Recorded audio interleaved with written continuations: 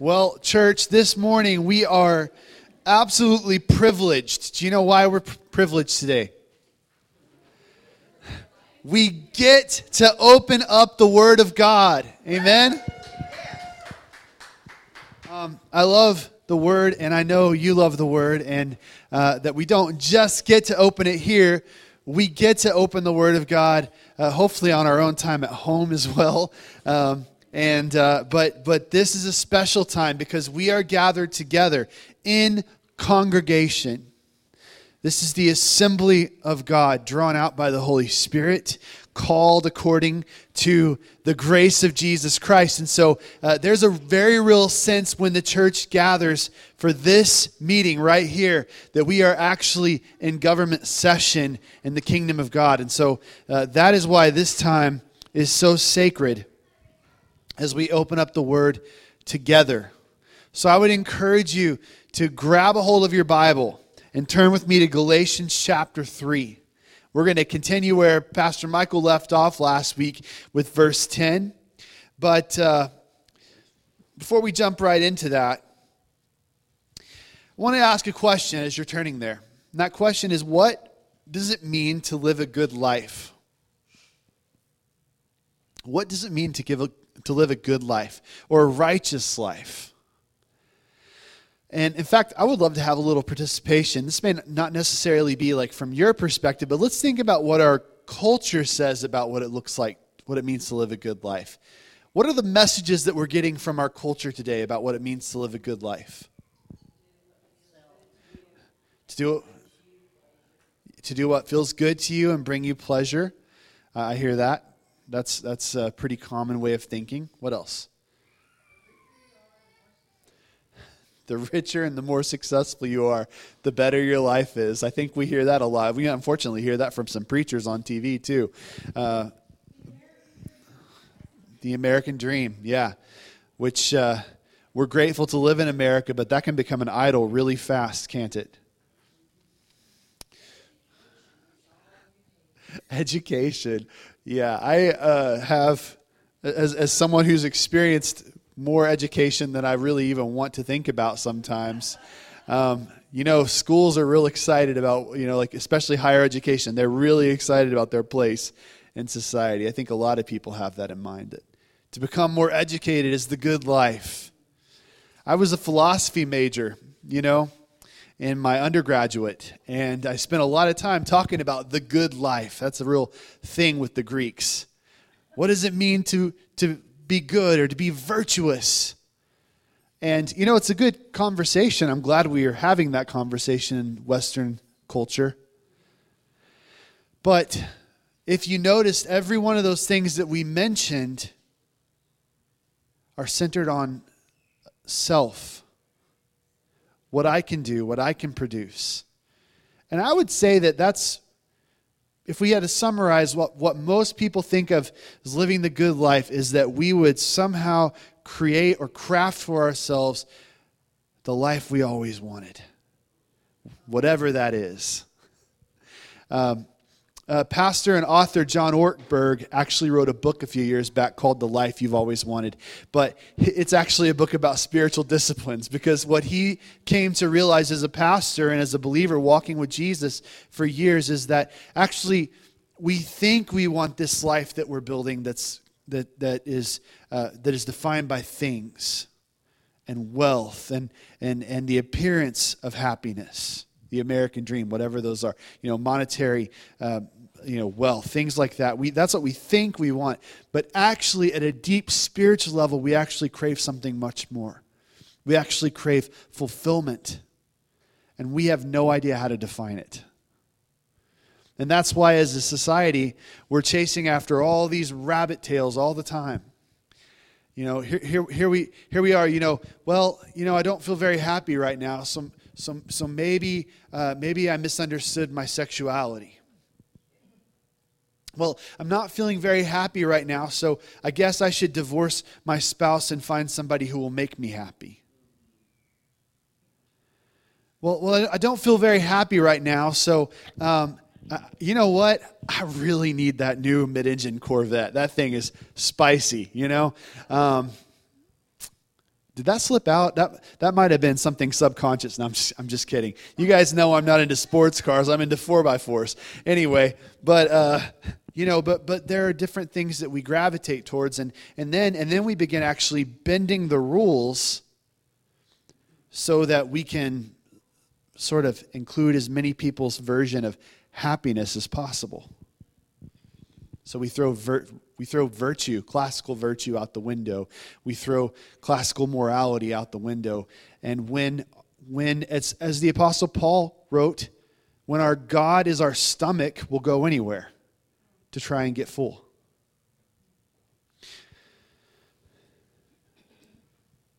But we know that the good life looks significantly different than the life the world is desiring. And the scriptures are pretty clear with us. In fact, that's a lot of what the Apostle Paul is writing about here. How do you live a righteous life? In fact, that's the title of today's message, is The Righteous Life. What does it look like to live the righteous life? Well, we're going to read these scriptures out of Galatians chapter 3, verses 10 through 14. And then we're going to do a little bit of soul searching. And actually, we're going to do some spirit searching. That's what we're going to do. We're going to allow the Spirit to search us. How about that? And then He's going to reveal to us what we need to do in order to be in greater conformity with the way of Jesus. But here's what the apostle writes in Galatians chapter 3, starting in verse 10. I'm reading out of the New American Standard Bible today because it's the Bible I grew up with and I'm feeling nostalgic. So, this is actually the Bible I bought myself when I got my first pastorate. It's been a few years ago. But I was really excited and I wanted it to look pretty. And anyway, for as many as are of the works of the law are under a curse. For it is written, cursed is everyone who does not abide by all things written in the book of the law to perform them.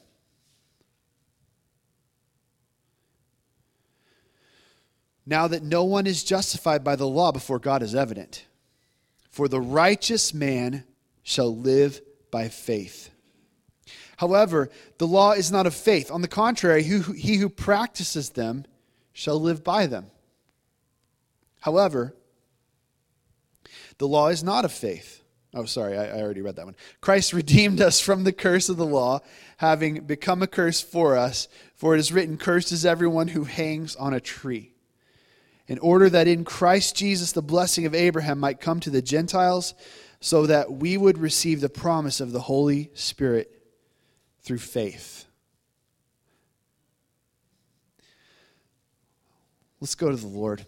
Father, we need your help this morning to discern what it is that you're trying to say to us through your holy scriptures. We know that in these words, Christ is revealed to us.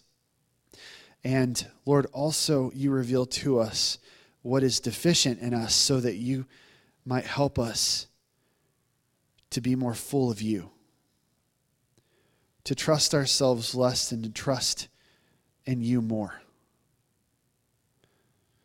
So, Father, I pray that you would lay our hearts bare this morning.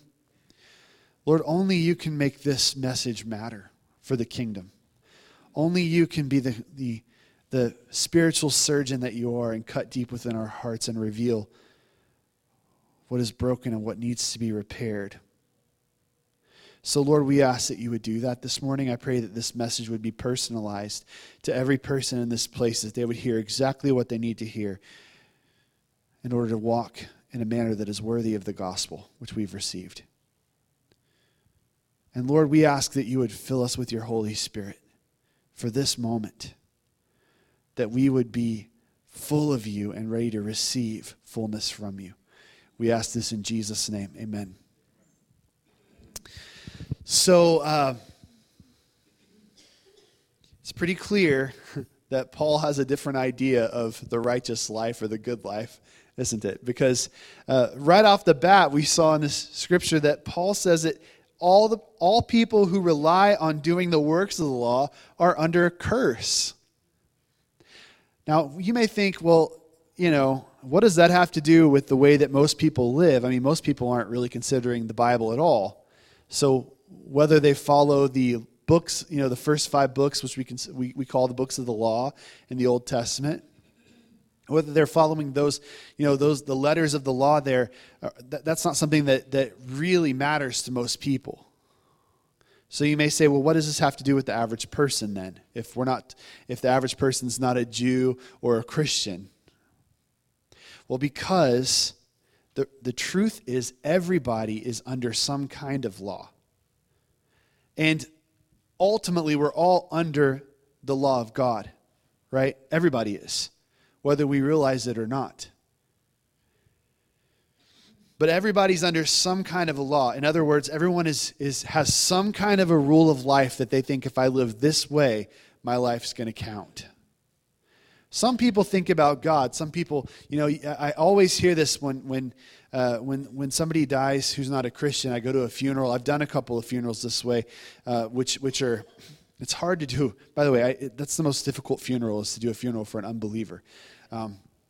But where you just hear people say, well, they were a good person, so they must be in heaven. By what metric are we judging their life? That's the question. Because Paul is very clear that those who rely on doing the works of the law in order to produce a righteous life are under a curse. Because again, he says it is written, cursed is everyone who does not keep on doing everything written in the book of the law. So whether we're talking about God's law or some kind of a law you've created to govern your own life, the reality is not a single one of us are able to hold up to the standards that have been set. Now we know ultimately, again, that it's God's law that we're judged by, not some kind of a moral system set up by societies or some kind of personal rule of life that someone has developed. That's not ultimately going to be the thing that we're judged by. Matter of fact, you want to know really what we're judged by is the righteousness of Jesus Christ. He's the only one who's ever produced a life of perfect righteousness. So if somebody's life even falls one strand short of measuring up to the life of Christ, then that person is under the curse of the law.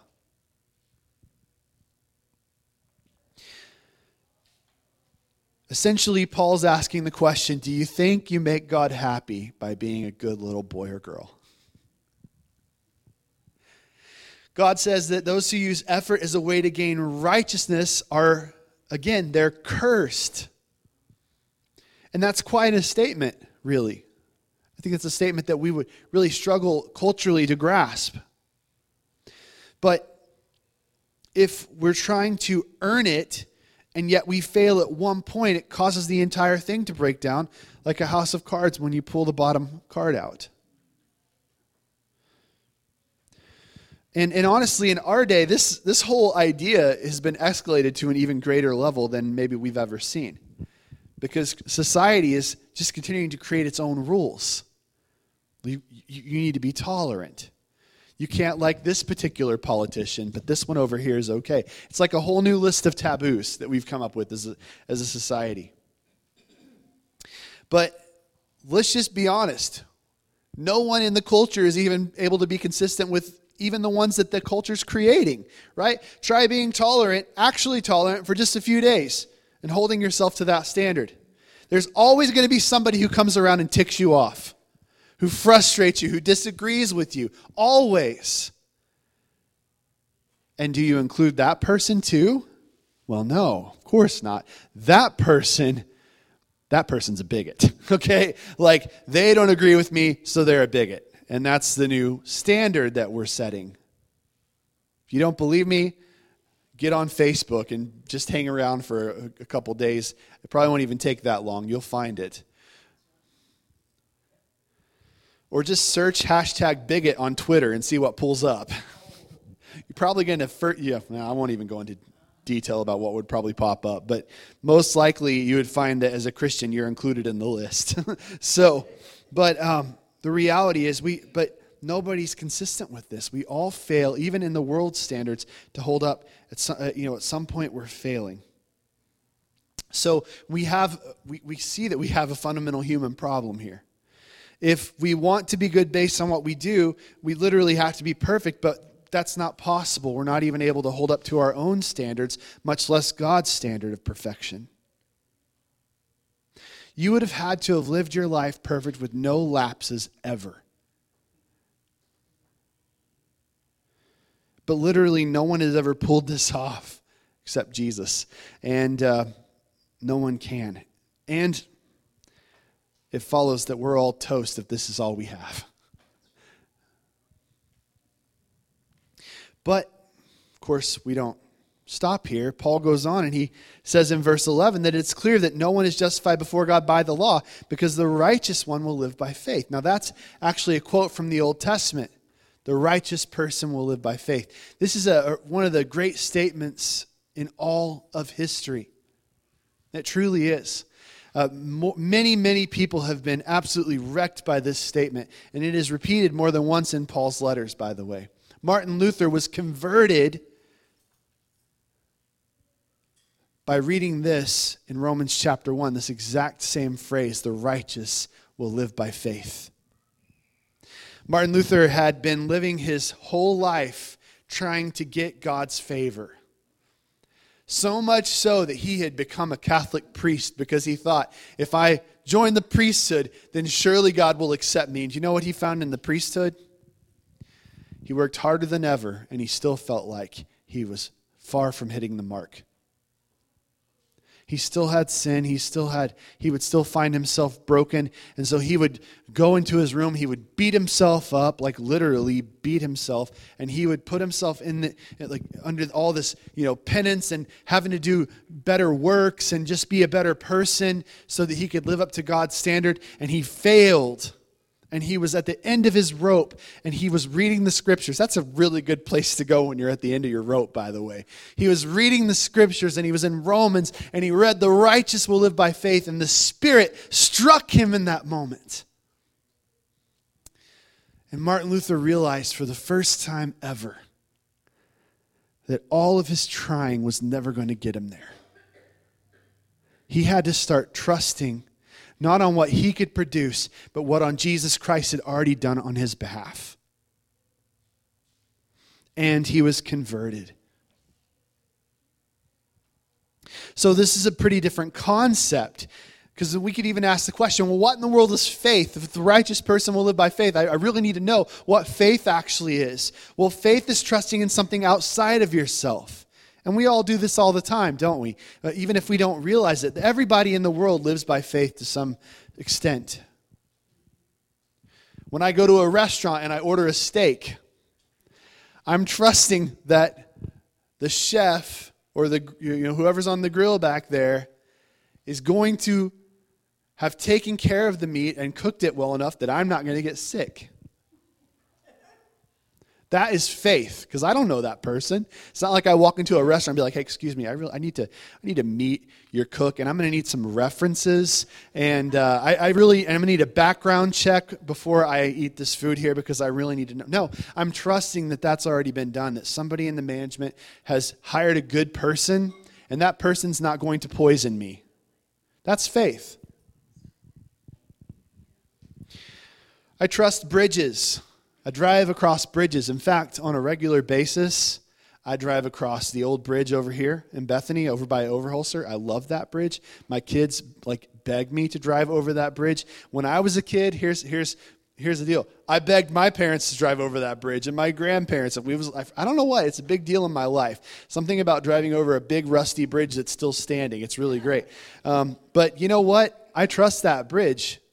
Now, I haven't always trusted that bridge. Can I be honest with you? There was a time when a friend of my dad, one of his coworkers, drove his big old work truck over that bridge, and a piece of the road fell out. Now, it wasn't long after that the city decided, hey, maybe we should redo that thing, And they did. They redid the bridge, and they brought in engineers, and the roadway was completely redone. And actually, the bridge no longer relies on the old support structure. It's actually got a new support structure, and the really cool old bridge part is just there for looks, which we're cool with. We're happy with modern engineering. You know what I mean? Because that thing was a part of the original Route 66, and that was a day ago, So, But I trust bridges when I drive over them. Why do I trust bridges? Well, because I trust that there was an engineer who worked on that project, maybe a team of engineers, and they worked with a good contractor who used good materials, and they followed the plan, and they did a good job and put together a good product so that when I drive across that bridge, it's safe. That's faith. I don't know the engineer who designed the bridge. I don't know what contractor built it. Honestly, I don't even know if they used good steel when they built it. But I trust that they did. I trust that the concrete I'm driving over is good concrete. That's faith. Now, what about God? I trust God because He's good. I trust God because He created the universe and He knows all things. He's wise. I trust God because He knows me. He created me. And He knows the perfect scenario which I need to be in if I'm going to thrive. God knows. He understands me. He knows my limitations. He knows areas of my life that are broken and need to be brought into greater communion with Christ so they can be transformed. I trust Him. I trust His plan. I have faith in God that He knows what's up with me and He knows how to bring me to the other side. Now, the Bible says that He doesn't only save us, but He also preserves us by the Holy Spirit. In fact, the Scriptures say more than once that all who are in Christ will persevere until the last day because of the presence of the Spirit and the sanctifying work of God. Not because I'm impressive.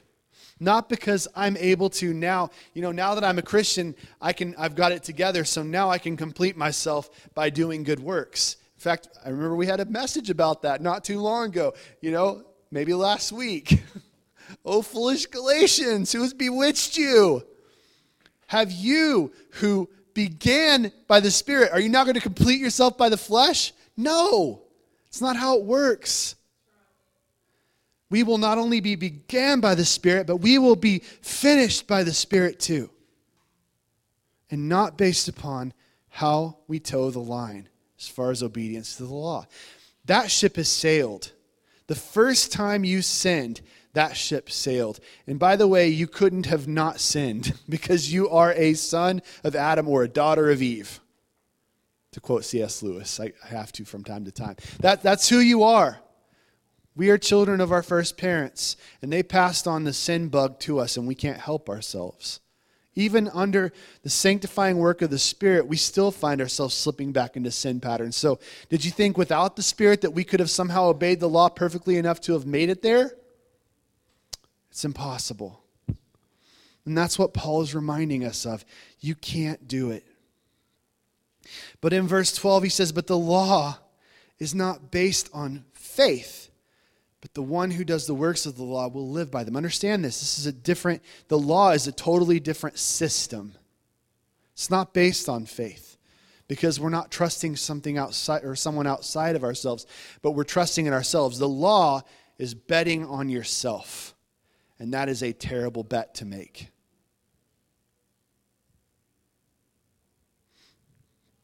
The one who does the works of the law will live by them.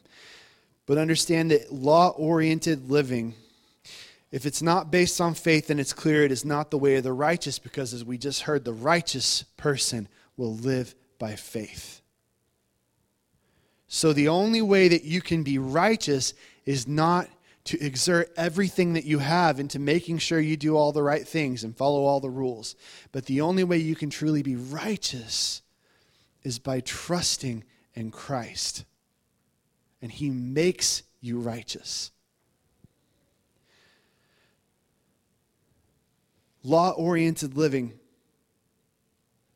is all about what I can do, how I can produce.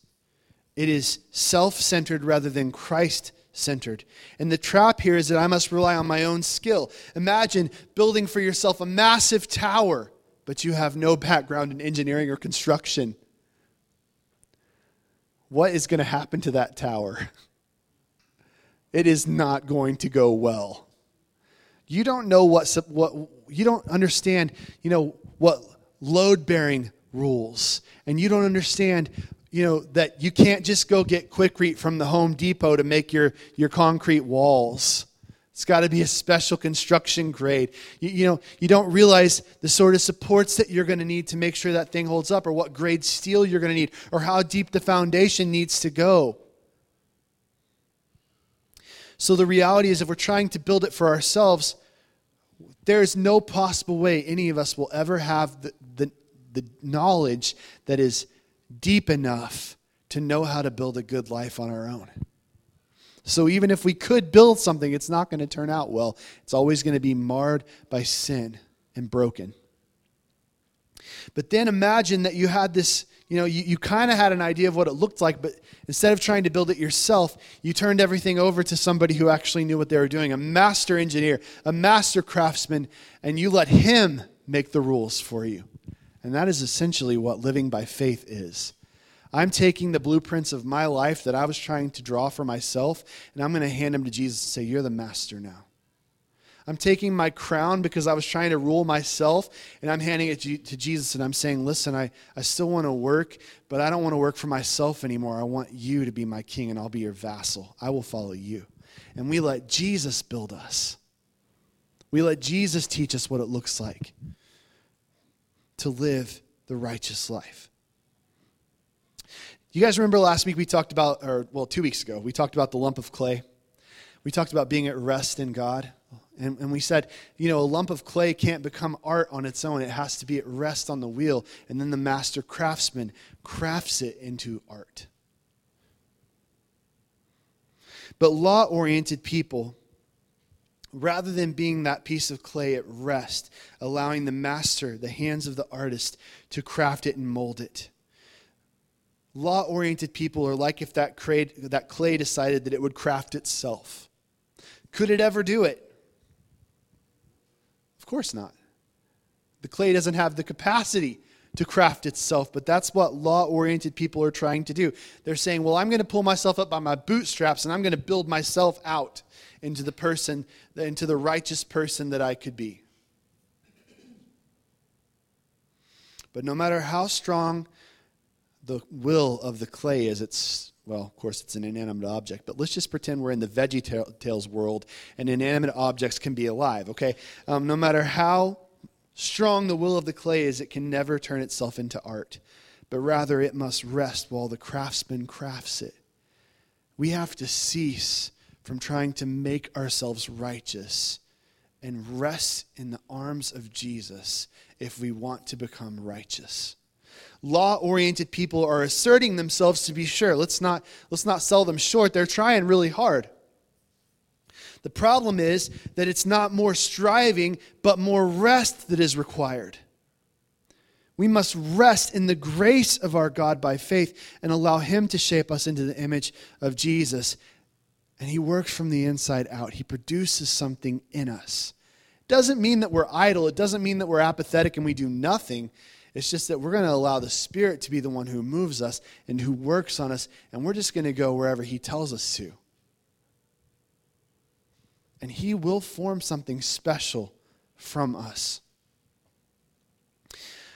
All right, let's look at the last two verses here. 13, Christ redeemed us from the curse of the law by becoming a curse for us.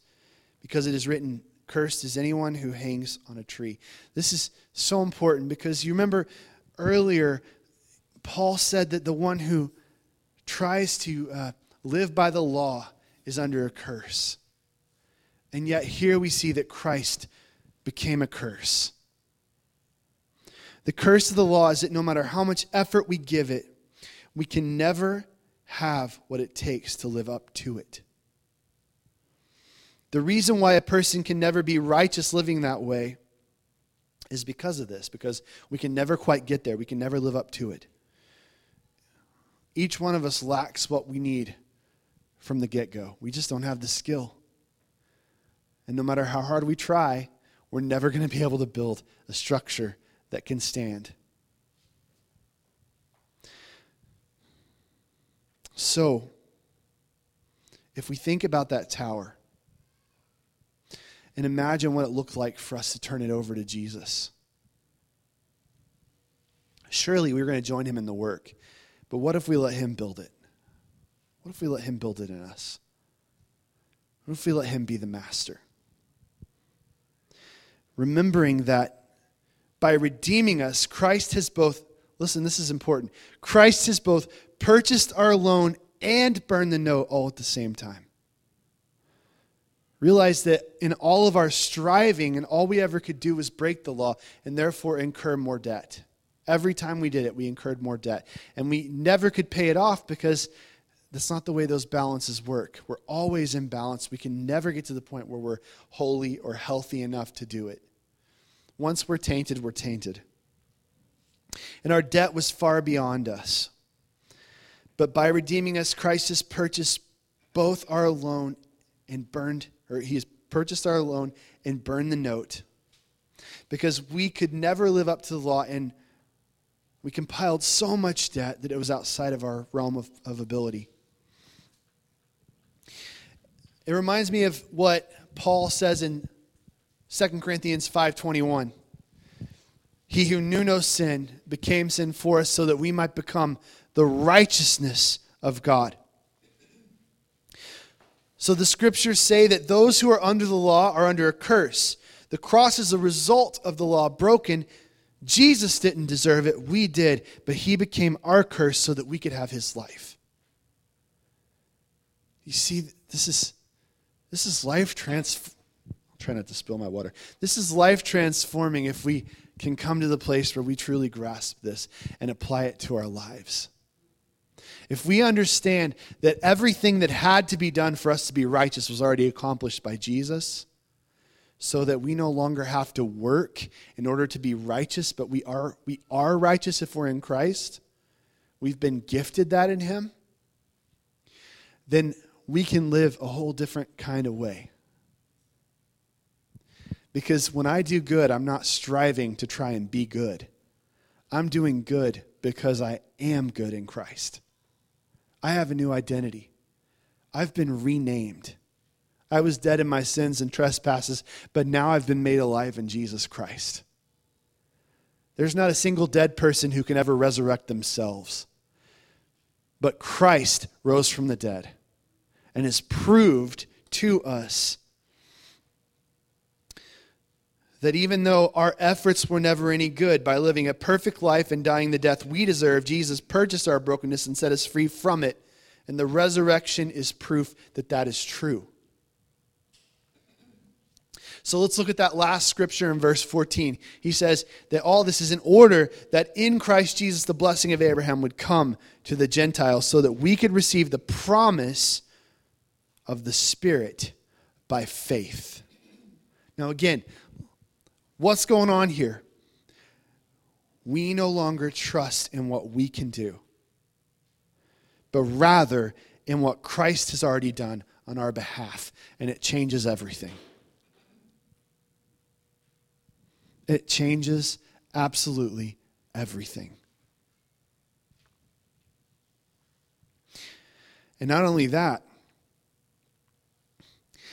but Christ has opened the door for people to come to faith from all nationalities, from all backgrounds, because you don't have to put all the dots. You don't have to connect every dot and cross every T in order to enter into the people of God. Rather, you just have to trust by faith in the Lord Jesus Christ and rest in him and allow him to work on you and follow him wherever he takes you.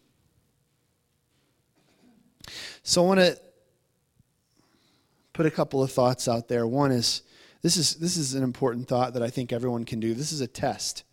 A test of who is at the center of your faith, whether it's Christ or you, is look at yourself and ask, what is the greater focus in your life? Are you more focused on what you can accomplish for God, or are you more focused on what he has accomplished on your behalf? And again, I don't want to, somehow make this seem like I'm saying we could have a lazy Christianity, because let me tell you that if you've been transformed by the gospel, you're not the same person anymore. But it's a different frame of reference that you're working from. Because if we're still striving to try to earn God's favor, then our focus is probably on what we're trying to accomplish for God. You know, we're like it's the difference between Mary and Martha. You know, Martha was all tense and doing all these things probably because she, you know, hey, Jesus is here. We can't like, we got to have a feast. We got to put on a good show. And Mary just sat at his feet and said, man, I just have to be with Jesus. It's not like Mary was lazy. She was spending time with the master.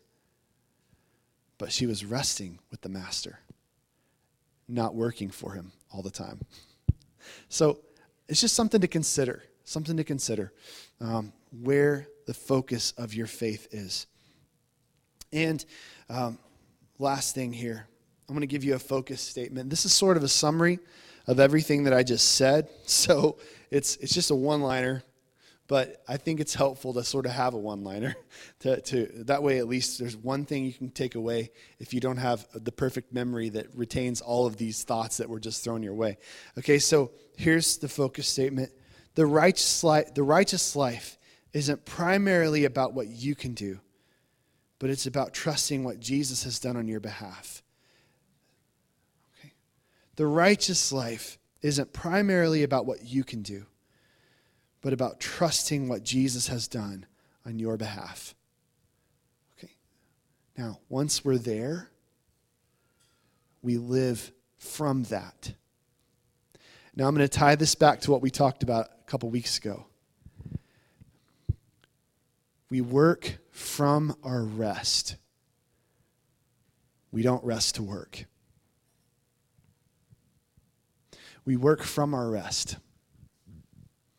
So, again, if your soul is at rest in Jesus, you work out of that. But most people aren't living that way. Most people are work till they burn out. And spiritually, it's also true. But if we understand that we have favor and love and grace in Jesus, He's already done everything necessary on our behalf for us to be righteous before the Father, then we can be at rest. And we work out of that identity of rest. I have what I need in Jesus. And now I work with Him, not for Him. I work as His brother, not as His slave. In fact, He told us that, right? I now call you brothers.